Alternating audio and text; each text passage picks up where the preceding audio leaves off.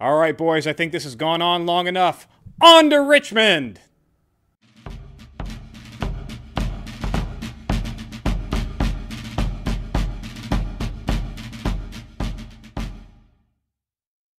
Hello and welcome to Civil War in Hindsight. I'm Lieutenant Tommy. With me, as always, is Prospector Johnny. And this week, Prospector, we've got massive movements in the western part of Virginia. We are moving down into Virginia. Let's end this. We've had fun for the last few months, just dinking around, but it's time to it's time to let's wrap this up. Let's go ahead and just send them running for the hills. Because I've already been hopping trains. I'm on my way. I'm in Indiana. India?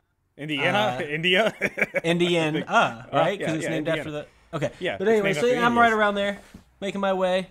Should be there in time to watch this war end and begin, really. Because it's kind of begun, but... It's going to be one good battle, I think, and then we're going to be able to go home. So if you can call it a battle. Yeah. This week opened up on the 12th of July with continued aftermath of the Battle of Rich Mountain and Laurel Hill. That's what we talked about last week, where General Rosecrans surprised Confederate Lieutenant Colonel Pegram by taking a mountain path that he thought was impenetrable. The boys got to climb some hills. Our boys got to climb some hills, scared the crap out of Pengram's men, and half his army of 500 men surrendered right off the bat. Yep. So what remained? Why is next week going to be any different when it's just more? Yeah, right. So what remained of Pengram's force was just over 50% that didn't surrender and was able to make its way to Staunton, Virginia. Okay. By noon, General McClellan on the 12th has reached the and occupied the city of Beverly in western Virginia. This is what he was supposed to do 2 days ago, but forgot to move when Pegram was moving, so he finally made it. But he's there. He's finally made it. We've now got Beverly occupied. And to the southwest, more federal movement through Great Kanawha Valley, where Jacob Copps will move his 3,000 men against Confederate Brigadier General Henry A. Weiss. So Jacob Cox is moving his men down there against them. So really pretty much the western chunk of Virginia is just a powder keg. Yeah, right. Well, it's a union. It's pretty much in Union control at this point. Okay. Yeah, we're there. Well, that's good. But that's a lot of people in all these different areas. Yeah. On the 13th, Confederate Brigadier General Robert S. Garnett, who's the overall commander in that area of western Virginia that had the troops of Pengram's forces underneath him, he's going to try to save what remains of his army, which is very, very little, while attempting to cross the Cheat River Valley over Cheaton Mountain. But he's going to be pursued by Union forces under T.A. Morris. Morris will catch Garnett about noon through the the rainstorms that were going on at Cork's Ford. So Garnett's forces are trying to cross Cork's Ford, all their artillery pieces, wagons, everything. It isn't going very fast for them, and they make themselves a prime target for us Union boys. So I assume they were probably trying to caulk up their wagons or whatever to get them across. They couldn't just travel across, because everybody knows who's been out towards Oregon or anything that fording a river takes some time. If you want to actually package it up, but they could have just crossed, but it was probably too deep. Yeah, they would have drowned or died of dysentery. They got to either build their bridges or ford the river. So either way, it's going to take some time, and they get caught while doing this. Yes. Okay, and so do the rest of them surrender now, I assume? No. While attempting to withdraw skirmishers, Garnett himself is going to be shot and killed, and most of his forces at that point scatter off into the countryside, abandon what they, the wagons are gone, the cannons are gone, we're done with that. Run away! Run away! The common theme of these yellow bellies, just so far has been run away. They ran. Yep, so. That's where we're at. Garnett is going to lose 20 killed and another 50 surrender to Union forces. Okay. After today, McClellan is going to call off the pursuit of the Confederate forces in western Virginia with a mission accomplished banner. He says, "You know what? We did it. The Western Virginia campaign is now concluded. We won. Break out those victory cigars." That's fantastic. That's it. That's it. I didn't completely he didn't completely destroy the army, but good enough. Well, they left all their weapons though, like most of them, at least a big chunk of them. So and they're scared. They're running. They don't want any part of this. Yep, so over the last several weeks, while getting into Western Virginia, the Battle of Corks Ford, Rich Mountain, and Laurel Hill gives the Union complete control over all the railroads in Western Virginia, all the telegraph lines, all the rivers. So essentially, this is 100% now. The western chunk of Virginia is Union territory, for lack of any real better description.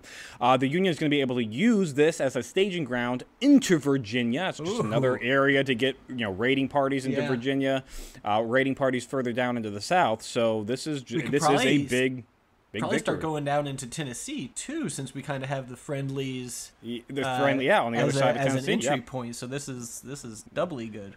Doubly good. All in all, during the campaign, the Confederates are going to lose 555 surrendering, with 145 killed and wounded, which is a third of the forces that were there. So that's a lot. That's significant. That's I can see why we're saying, mission accomplished. Mission accomplished. I mean, also on the 13th, Lincoln is going to sign a bill into law empowering him to collect customs at ports of delivery and declare the existence of insurrection where the law cannot be carried out. So this is just a tax law where he's like, any port of entry, anything coming into the country will be taxed. And if you do not like our taxes at your ports, you're now insurrectionists. Throw it into the water and revolt and start your own country? Well, I think they've already done that. He's just trying to tax them because he's like, you can't actually form your own country. So, taxes. Okay. All right. On July 14th, Northern papers are going to demand that Union General McDowell march his forces against Confederates at Manassas. The headlines read, "Forward to Richmond." Everybody is in the North is getting a little antsy. We've had 35. We have built the largest army ever assembled on this continent. 35,000 glorious men in blue. We've been parading them through Washington, Johnny. It is time. It is time to put this to an end. I'm going to be there, front and center. Well, not fighting. Yeah. You're going to be watching. Not participate. I'm going to watch, but oh my gosh, I've heard great things about them. They've been coming out west a little bit. The word. And they're looking strong, looking good. They have their color situation sorted out. Shouldn't be any confusion there. Hopefully, shouldn't be. So we're wearing blue. We should good only be shooting Confederates. Yeah, good guys in blue. Yep, good guys in blue. On July 15th, McClellan has been deemed a hero of the North for his win in Western Virginia campaign. There's talk of bumping him up into higher command, maybe taking General McDowell's position later on down the road. Although, I mean, he really did just sit back and let Rosecrans won the Western Virginia campaign with his victory at Rich Mountain. I mean, Rosecrans really did. But McClellan's the overall commander, so it's his plan, right? Yeah, who was in command of the armies that won the thing? That's who you want to keep promoting, not people who had any sort of experience or knowledge about what actually happened. And on the ground, actually, leading the troops. But anyways, there's small skirmishing going on between General Patterson and Confederate forces north of Winchester. Now remember, General Patterson by McDowell was ordered to keep General Johnson in Winchester. Keep him there so that way when they go to move down to Manassas, Johnson's forces can't assist Beauregard. Mm-hmm. So there's small skirmishing going on. So is this just, I assume this is just people just kind of shooting towards each other type deal, yes. Small groups. And just General Patterson is slowly moving towards Winchester. Confederate pickets are popping shots off at him while he moves down there. Okay. General Patterson is going to be given the nickname by his men of Granny Patterson because Patterson keeps saying that he is going to fight when the opportunity presents itself, but his men have realized that opportunity is not coming anytime soon. He's like, they're right there. we outnumber them towards us. We can go, but Granny Patterson's like, no, we're not going to go. Yeah, people shooting at you is not reason to start a battle. Go. I don't know what. What do you wait like? Does it have to be cannons, maybe? Is that... Maybe. I don't know, but small skirmishing going on there. On July 16th, more calls for action against Richmond, as it's planned that there's a Confederate Congress to meet on the 20th of July. So most voices in the North are saying, like, why don't we just end this before they're even allowed to form their government, before they're even allowed to really get anything going? Yep. Like, let's take Richmond. Can't meet in Richmond if we have it. So it's like... they're finally realizing how serious they were about this whole thing. It's like for a while, I was like, okay, they're mad, they'll calm down. They're oh look, they start their own little country. Okay, yeah, that's fine, great. But now they're actually going to have like a meeting of the government. Like, yeah. Maybe we we stop should it before that happens. yeah, not. We didn't nip it in the bud, so we're past that. It's bloomed. Maybe we should go ahead and pluck it off now. Now, way back in June 1st, General McDowell did take his 35,000 men and moved out of Washington in a grand parade, grand spectacle. They were starting to slowly move out of Washington. And since June 1st, Johnny, they've gotten 6 miles away. So they're not making progress very fast. Why? Are they signing autographs on their way? I don't know. They're not making very... He's not moving very fast. I mean... At all. Yeah. That seems impossible. It seemed impossibly slow. It's like you're moving 100 yards a day. Yeah, like, did all the wheels fall off their wagons and they have to push them, maybe? Yeah, maybe. Or carry them just short bits at a time? Like, what is going on here? We're not going very fast. On July 17th, Union newspaper said that Union forces are going to march on to Richmond. So the northern papers now, on July 17th, have reported McDowell is on his way. He's been given his orders. He is now officially moving. Yes. There is now a large crowd of civilians that are like, we're going to follow the army with them. I'm going to join them. I'm going to join up with them. I can't wait. From the reports I'm hearing, there are civilians handing out soldiers, casks of beer, water, sandwiches, fruits, vegetables, all kinds of. They're following them down. This is going to be a picnic party, Johnny. They're having so much fun. Which is actually why we're moving so very, very slowly is because so they are signing autographs. Untrained soldiers are signing autographs. They're wandering. Mom's over there. She says it's dinner time. I've got to go. Lieutenant, I gotta go there to hang out with Mommy. She's got dinner ready for me. All right. Well, let's. The parade's nice. It's nice that we're supporting our boys, but maybe let them wipe out the Confederates real quick. First, yeah. We'll throw them this party when they're done, so that they're not hungover during battle. So this parade, get them at their best. This parade is obviously a spectacle to behold, and the newspaper saying "We're a coming" is a spectacle to behold. So General Beauregard of the Confederate forces, around Manassas, Bull Run area, he's reading the papers, going, "Huh, probably should prepare for this." Wait, he gets our papers? Yeah, he's getting our papers. How are they getting this intel? Johnny, we've got, it's not like they're that far away from D.C. to get papers, but B, we they need do a wall. We probably should. They can't get past. They do have some spies. And maybe not put military intelligence in the paper.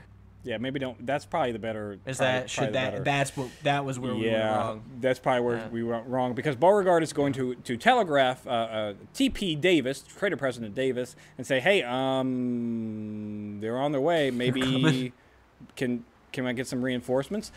T.P. Davis assures him, says, "Hey, listen, if practical, I'm going to send Johnson over to you to assist." If practical. And sentences by practical, like that mean you're not getting anything. Right? Well, except for the fact that it's very, very practical, because Granny Patterson, who is supposed to hold Johnson at Winchester, has pulled back to Charlestown, has wired Washington, D.C., and said, "Mission accomplished. Johnston's in Winchester." And while this telegraph's going to D.C., Johnston and his men are walking and getting onto trains on their way to Bull Run. So, okay, so way to go, Granny Patterson. Fine. I mean that. Okay, that's fine. So what you're telling me is a bunch of cowards who take pot shots and run are joining them to help, basically. Yes. Basically. Okay, fine, bring it on. Like, what are you gonna do? Everything they've done up until now is just run. Yeah, like two people get shot, and they're like, "I don't want it," and they run away. That's all that's gonna happen next week when I get to watch it. Can't wait for that. I'm gonna try to get a souvenir. I don't know if I'll be able to get anything, but they're surely gonna drop their guns and stuff, so I should be able to get something, right? Yeah, some Confederate stuff. Yeah, I'm sure. Just go onto the battlefield afterwards. You'll get many a field pickings to be found, I'm sure. On July 19th, Johnny, the week's gonna end with McDowell's forces very slowly moving cautiously from Fairfax Court, Virginia, to Centerville, Virginia, and they're gonna arrive at Centerville, Virginia around noon. It is a very hot day. We're in the 90s. The men are tired. They've been filling up way too much on the apple pies that their mommies have been bringing for them. Having a tough so go decide, at. Yeah. June in Virginia is not pleasant. We're July, Virginia, Johnny. Or July. Whoa, what month is it? Holy We're in July, Johnny. July in Virginia, it is hot. Beauregard decides, or not Beauregard, McDowell decides to maybe take a little bit of a nappy nap, maybe rest a little bit on the 18th. Beauregard now has started to have those reinforcements from Johnson arrive. He has an 8-mile-long line of defenses around Bull Run. So I'm sorry. 8 miles of forces, yeah. What? Yeah. Of defense, so forces, yeah. This is he's got a sizable force from the. Are they spaced like every half mile, maybe? No, from what I'm hearing, he has around 20,000 men. With Johnson's reinforcements, so that's a pretty good sized force. But we still, we still have almost double that. We still have almost double that. We've got 35,000. Yeah, we still got almost double that. That's fine. All right. That's fine. McDowell's going to order Brigadier General Daniel Tyler to go on a scouting mission around Blackburn's Ford. General Tyler decides that's not good enough and keeps pressing on forward, getting himself engaged with Confederate James Longstreet's men. Longstreet's going to be able to repulse Tyler at Blackburn's Ford with Confederate. It's a skirmish, but Confederates lose about 15 men, 53 wounded, while Federals lose 19 killed, 38 wounded, and 26 missing. So similar casualties on both sides. Can we not start this before I get there, please? I am sacrificing my time and potential gold findings to come and watch this. So can we just hold off? Well, from what I'm hearing from McDowell. From what I'm hearing about McDowell, he's wanting to give his men another day or two worth of rest, which probably isn't the wisest idea, considering Johnson's men are slowly coming in, unit we're just waiting for more and more. Yeah, so every minute we delay, we're just letting them have more and more troops. So we're gonna have to wait until next week, where I think we're gonna have the Battle of Manassas, Johnny. I think we're gonna have our first actual large, not 1,000 unit against 1,000 unit. I mean, we're gonna have a battle. This is like 60,000 people in a room together, all ready to duke it out. So I'm excited. I can't wait to see this. That's it for this week in Civil War in Hindsight. Please remember to like, share, and subscribe. And if you enjoy this, check out Historic Hindsight, where we talk about the Pinkertons shooting up Unionists.